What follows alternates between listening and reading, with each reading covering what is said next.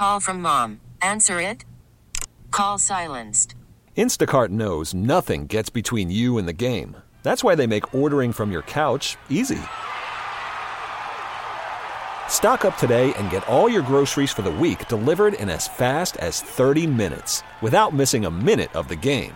You have 47 new voicemails. Download the app to get free delivery on your first 3 orders while supplies last. Minimum $10 per order. Additional terms apply. It is 6:09 in the Twin Cities. Kind of a muggy 86 degrees. A big day here on CCO Radio, the big Tommy Johnny game. And my goodness, the crowds there. I saw Eric Nelson coming out of the building earlier, and he looked like he'd been outside in the heat for a long time, which is exactly what had happened. But really record crowds to see a very, very good football game with the Tommies coming out on top. So congratulations to them, but very exciting stuff. Great to be with you on this Saturday evening. We've got a really great show lined up for you. Coming up this half hour, we're going to visit with Lisa Schmidt. She is an employment attorney at Milan Johnson Lewis, and she's helped us out before. The city of Minneapolis has gotten a new sick leave policy, and it's important because even if you don't live in the city of Minneapolis, but you work in the city of Minneapolis, this could affect you. And even if you have sick leave and work in Minneapolis, it could affect you because, for instance, there are rules now that say if you do get sick days, if you're lucky enough to get sick days, and you don't use all of them, you'll have to carry over, I believe what the regulation is at least 2. And this passed, a number of months ago, but there was just a ruling from the Minnesota Supreme Court affirming this. Lisa Schmidt will give us sort of the lowdown on it about what you should be hearing from your employer. What happens if your employer is based, let's say, in St. Cloud, but they have an office here in Minneapolis? It applies to you, for those of you who work in that office in Minneapolis. So we'll go over all the rules. She's really very knowledgeable about that. And then at 6:35, we will chat with Audrey Klein. She's the executive director of the Hazel and Betty Ford Foundation's Butler Center for Research. And I wanted to do this and talk about this topic because of 2 stories I covered for WCCO television this week. While they are both still under investigation, they are very, very sad stories, and they involve apparent underage drinking. The first story was a very talented young man, Devin Delaney, who was a senior at Burnsville High School, who was visiting friends at North Dakota State University. The cause of death has not been determined. He was only 17 years old, very healthy, standout lacrosse player. I have talked to students who say other students around him were drinking, and they are looking as to whether or not the reason he was found dead the next morning alcohol may have been a factor. We don't know, but I think it is important, since other kids have told us that others were drinking and underage drinking was going on that night, that we should talk about that. The other story is this just horrible story, and you heard Sloan Martin talk about it at the beginning of the newscast. In her newscast, Rhea Patel was a young St. Thomas student. She was a sophomore. She was a junior. She was a business major, successful young woman.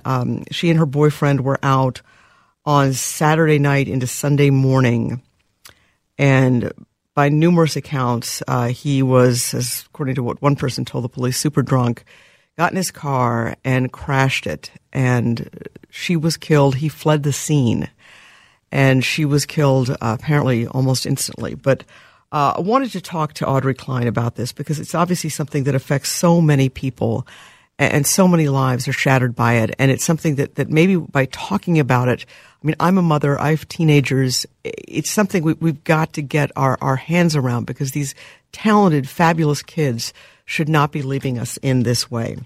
So let's take a quick break. Esme Murphy with you until 9 o'clock, along with studio coordinator Kevin Reed.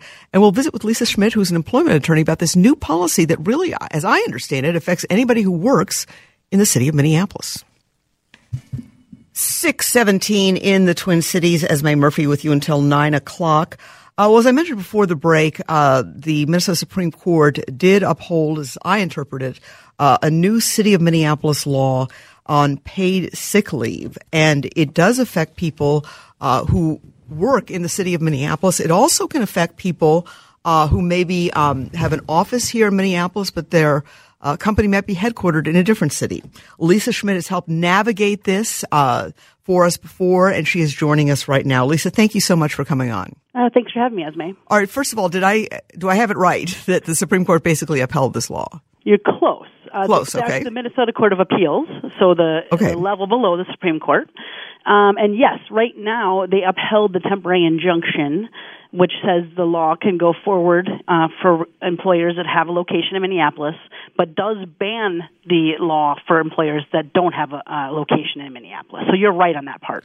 Okay, so in other words, but even if you work for a company that's based in Chicago and they have an office here in Minneapolis, that you qualify for this? Yes, that Minneapolis office would be covered by this ordinance. That's okay. Correct. And what does this ordinance say? This ordinance requires employers with a location in Minneapolis to provide their Minneapolis employees paid sick leave. So they earn an hour of paid sick leave for every 30 hours they work in the city.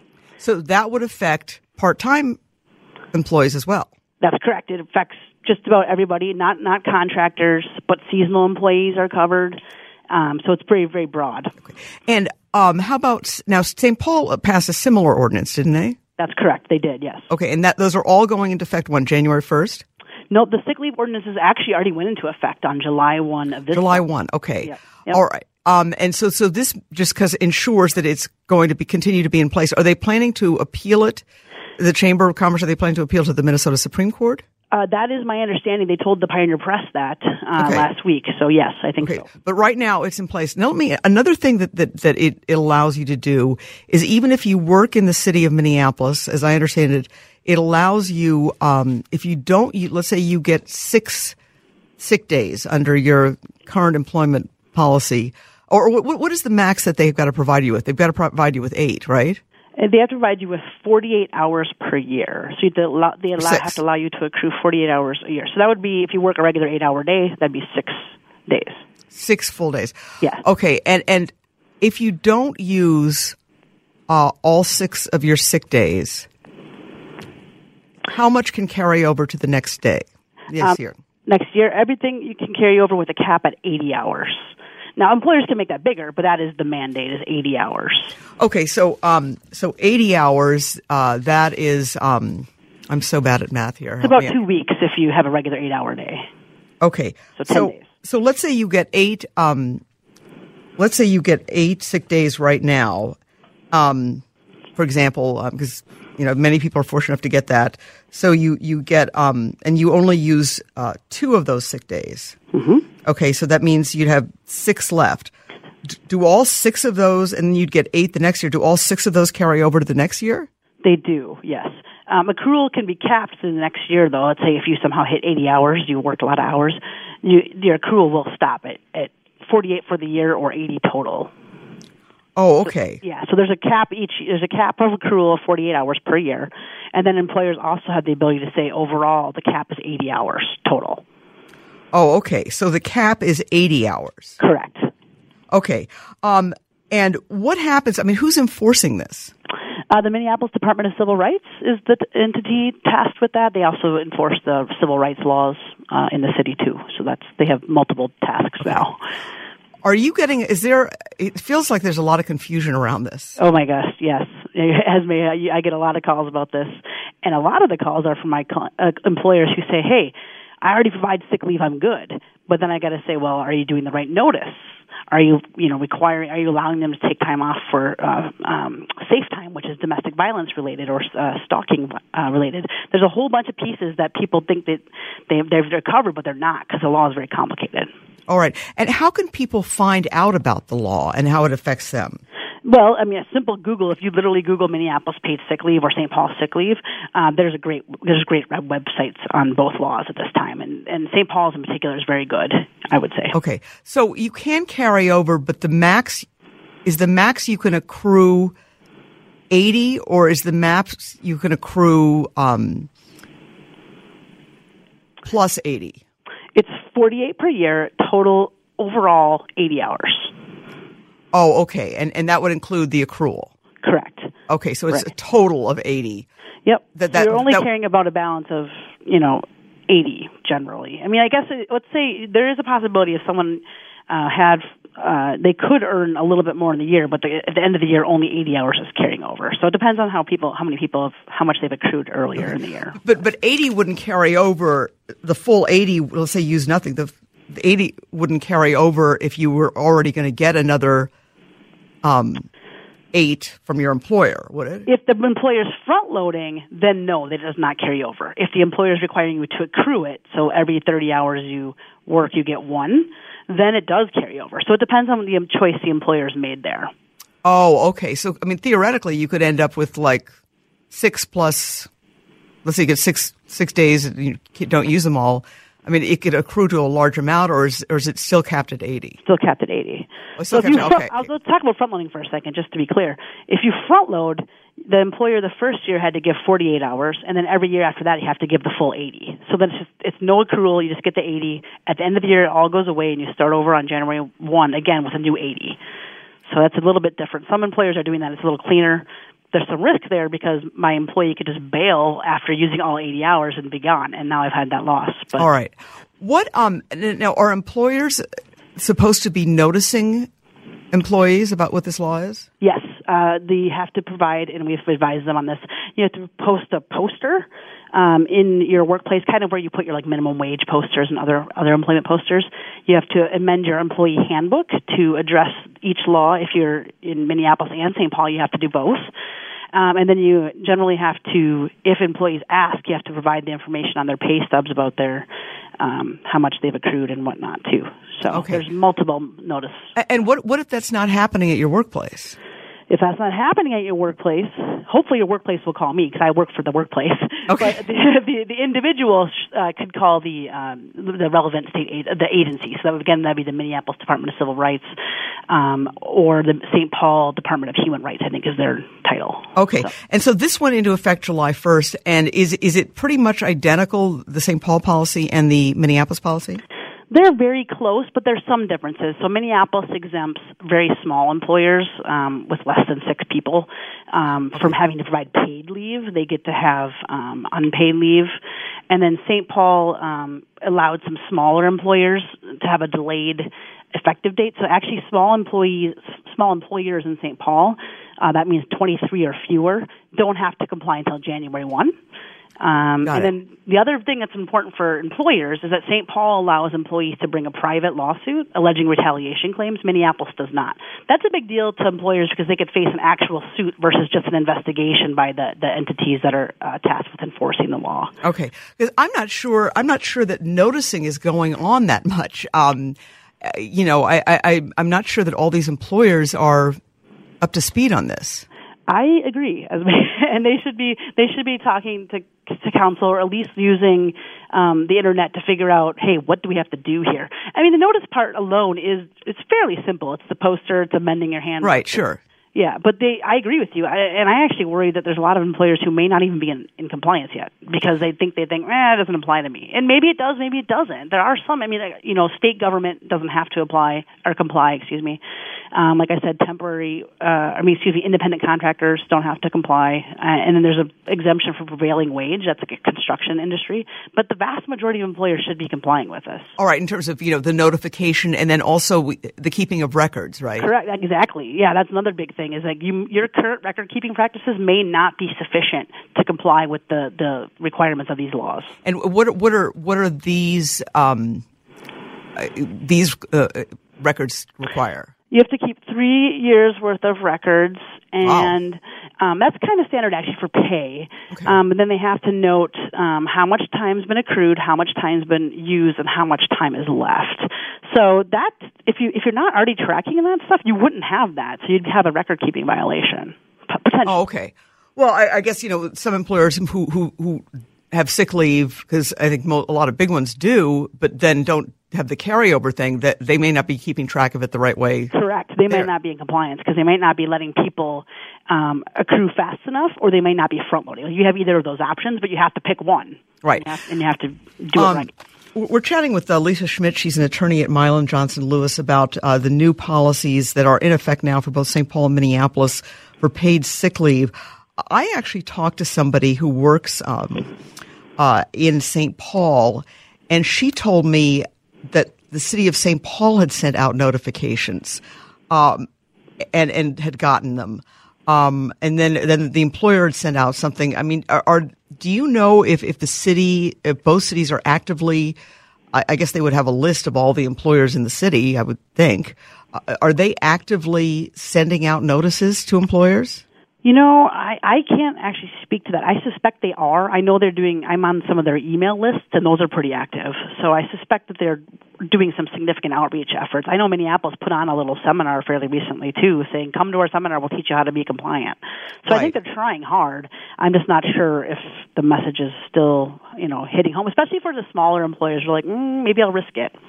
Right. I don't know. I mean, I'm not sure what. And again, the size here, because it involves just about everybody. Correct. Even like Minneapolis, it is everybody. The only difference is whether or not you have to pay or not, and that's a very small threshold. And what's the threshold again? Less than 6 employees, so pretty small employers. I mean, there's a good number of those out there, but still, the vast majority of employers in Minneapolis are covered. So if you have like less than 6 employees, do you still have to give sick leave, but you don't have to pay? That's correct. Yeah. So you have to do everything else, you just don't have to pay it. Okay, but you still have to give, and that's a big deal. I mean, that's a big difference. That is a big difference, right? Yeah. Right. And it's still pretty administratively burdensome, though, especially for a small employer. Then they have to do the notice and all that stuff still, too. So. Okay. And in terms of, the appeal to the Minnesota Supreme Court, I know this all takes time and before they come out with a decision. I mean, what's the timeline on that? Sure. The chamber has 30 days to actually to file it's called a petition, I believe. And then the court can choose whether or not it's going to actually accept the appeal. And if it doesn't, then it bounces back to litigation at the Hennepin County Court. If it does, then it starts to drag out even longer, a couple months at least, after it hits the Supreme Court. And even that, I'll tell you this, Esme, it's interesting. The Supreme Court may not be the last word. They could simply say, we're going to uphold the lower opinion, which just means that all goes back to the court for more litigation. Oh, wow. Okay. Yeah. We potentially have a long road ahead of us. Wow. It depends on what the chamber and the city decide to do. Okay. But it could be a lot longer in litigation. Okay. And you represent employers. So if employers have questions and they're listening to this, they could call you. Absolutely. I hope they do. Okay. It's Lisa Schmidt. She's an attorney for Milan Johnson Lewis. Thank you so much. I mean, this still is, I know I've talked to you about it several times. It's still kind of confusing. I agree. I'm trying to make it more clear. I'm hoping. Well, but what you said, the domestic assault and all of those things, and Minnesota already does have a law, and I don't know if people know that, is that they can take their paid sick leave even for not just a child, but, a spouse or an in-law or a parent. Yep. Which is, relatively new, but I'm not sure everybody gets that as well. So right, it's sick leave. If you have a sick time policy, you have to provide it. It's much broader than just the person themselves, and also for part-time employees as well. All right. Well, listen, Lisa Schmidt, thank you so much. You're always great on this issue. We certainly really appreciate your time. Thank you. Okay, that's Lisa Schmidt with Milan Johnson and Lewis. Interesting stuff. Obviously, going to affect a lot of people. I'm not sure those notices are getting out appropriately. All right, folks, we are going to take a break. We'll give you some weather, and then when we come back, we're going to talk about a story that's a tough one. It's been in the news, and it's about young people binge drinking and the consequences.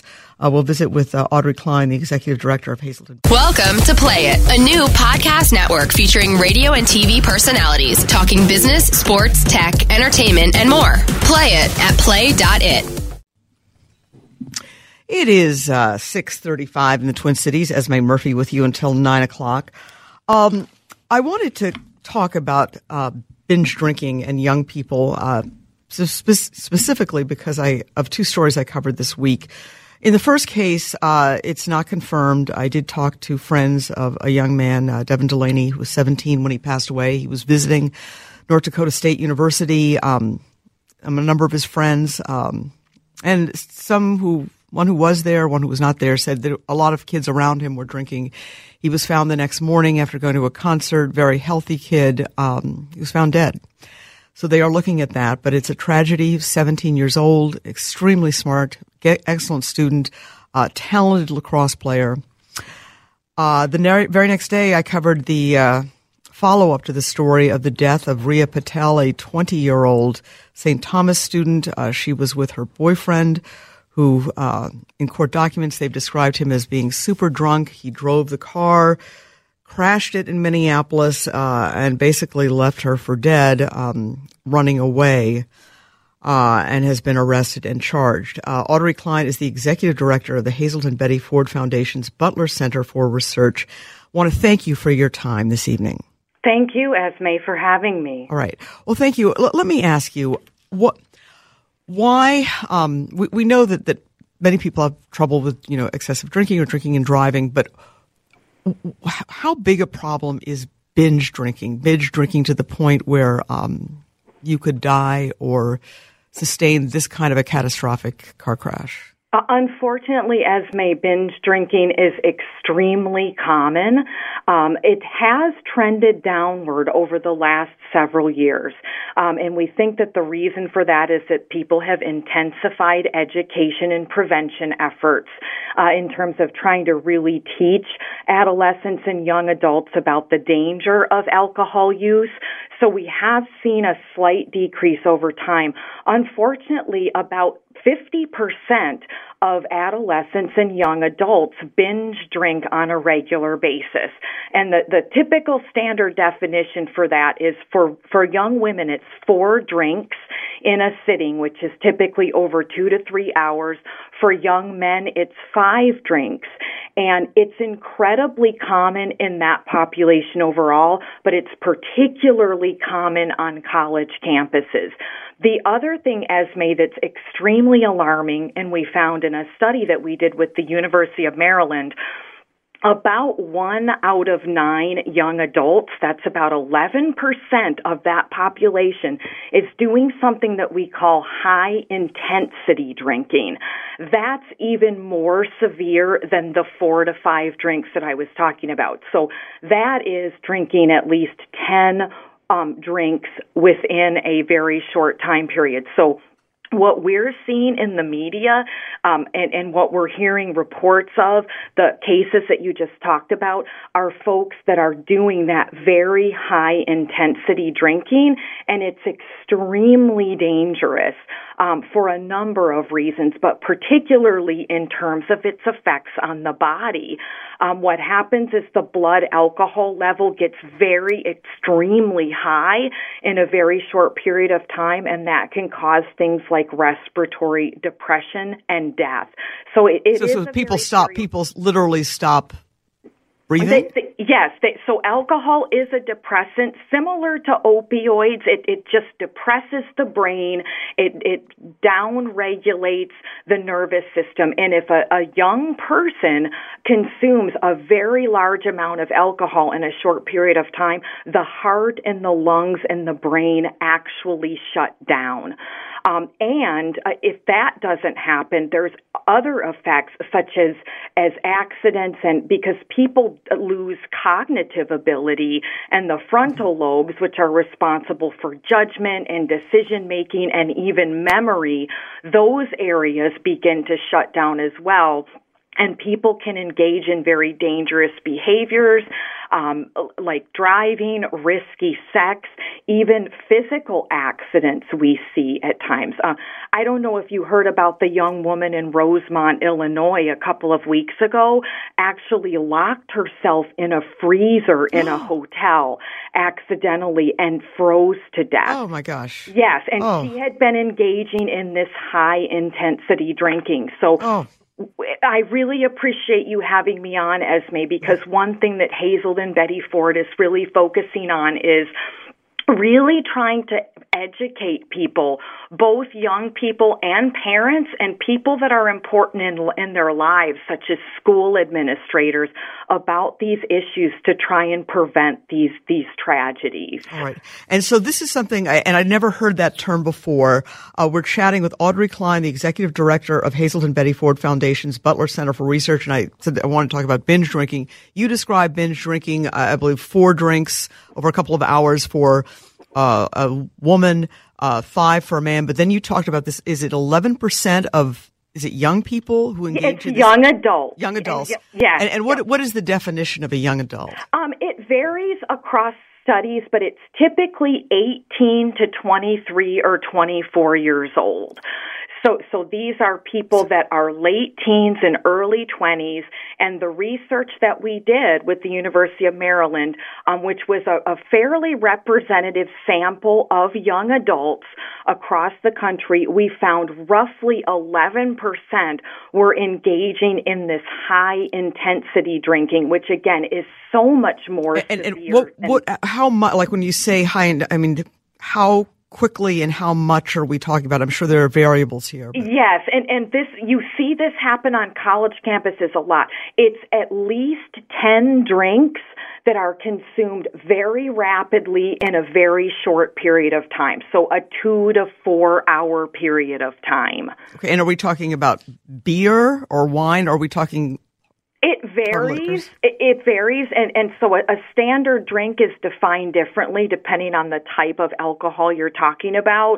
At college campuses, it's typically beer because what you see a lot is social functions that have a lot of beer and keg parties and those sorts of things, drinking games, those sorts of things.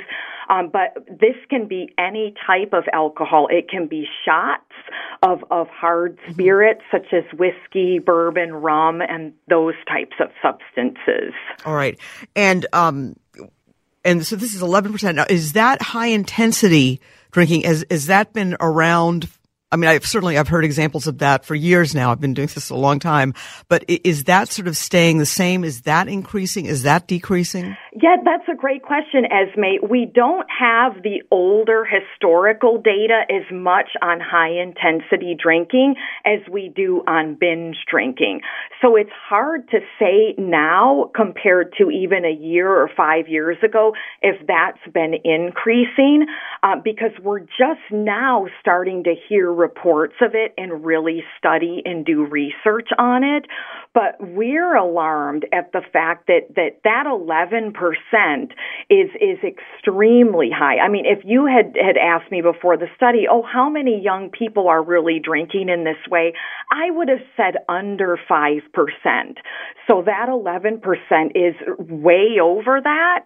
And we will continue to monitor trends. There's a couple of government organizations, NIAAA is one, and SAMHSA is another, that do very large surveys of all age groups, and they measure their substance use and ask about substance use. Those studies will continue to focus on high-intensity drinking and monitor those trends over time. And is it both young men and women who are engaging in this? And another great question. So young men are much more likely than young women to engage in this high-intensity drinking. So it is seen much more with young men. There are quite a few young women that are also high-intensity drinking. And when you look at binge drinking, that gender gap closes a little bit. So you tend to have more young men binge drinking as well, but there are more young women binge drinking. But the gender gap isn't as big as you might think with the high intensity.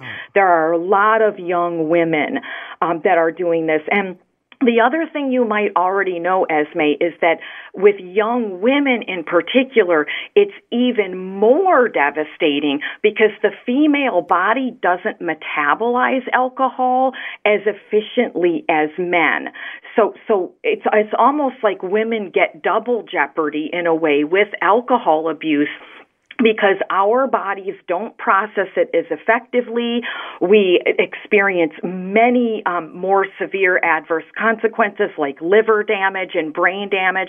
Women are also much more likely than men to get physically and emotionally dependent on alcohol and develop an alcohol use disorder for the same level of alcohol consumption. So we really worry about alcohol use in young people in general, but young women are particularly vulnerable.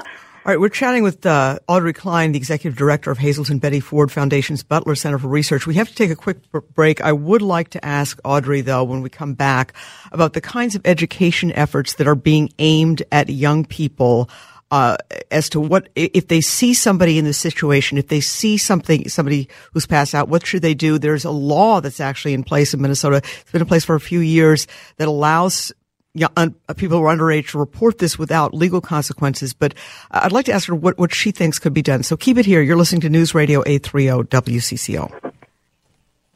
It is 6:50. The certified McCarthy's Cadillac now up to 40% off MSRP. Shop McCarthyAuto.com, McCarthyAuto.com. All right, folks, we are talking with Audrey Klein from Hazelton Betty Ford. Audrey, what should parents be telling young people? I mean, obviously you want to tell them don't drink.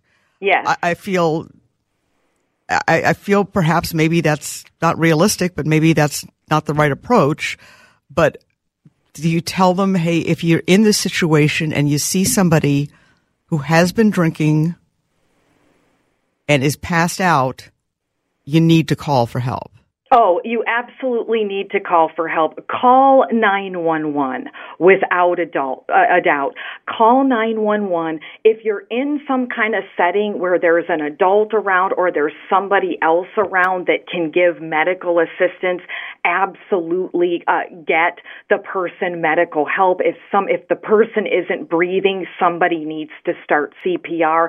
That's all really straightforward. What you said just a minute ago, Esme, about just, parents saying just it's bad to drink, you shouldn't drink. That's just one small step. Parents really have an opportunity to describe for their children exactly how drinking is dangerous.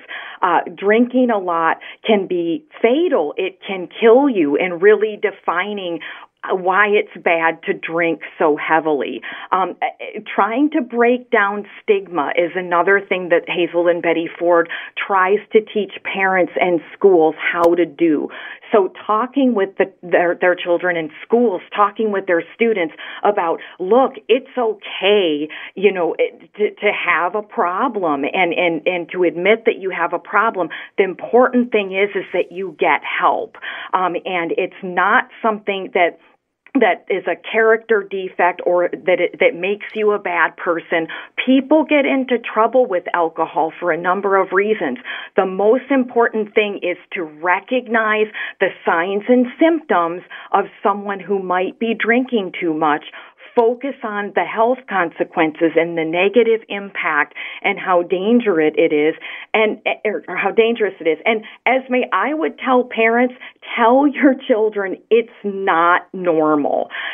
Binge drinking and drinking a ton of drinks in a short period of time isn't normal, and not everyone is doing it, because young people tend to be very swayed by social pressure, and they often have this perception that, oh, well, this isn't a bad thing because everybody around me is doing this. Particularly, but you said yourself that at least half, I think, was the statistic you used, are binge drinking, and you got this 11% that are doing this even, potentially deadly high-intensity drinking. Absolutely. And so if you're surrounded by one or two people that engage in this kind of drinking on a regular basis, your tendency is to think, oh, well, this is normal, and I can do this too, and my friend does this, and nothing's happened to him or her. So people that are educating young people need to break those false perceptions. We call it norms and beliefs about what other people are doing, and normalizing that. Oh, well, this isn't so bad because I know people that are doing this. Right. The schools, most young people, adolescents and young adults, are in an educational setting. So the foundation focuses a lot on formally going into schools and educating teachers and guidance counselors and even school administrators about the dangers and providing them with actual resources and materials that they can do to coach and teach their students to engage in healthy behaviors. Right. Let me ask you, though, Minnesota has a law that if you are underage and you are with somebody who has been drinking, they're also underage, and they appear to be completely passed out, you can call 911 and you won't be prosecuted. Yes.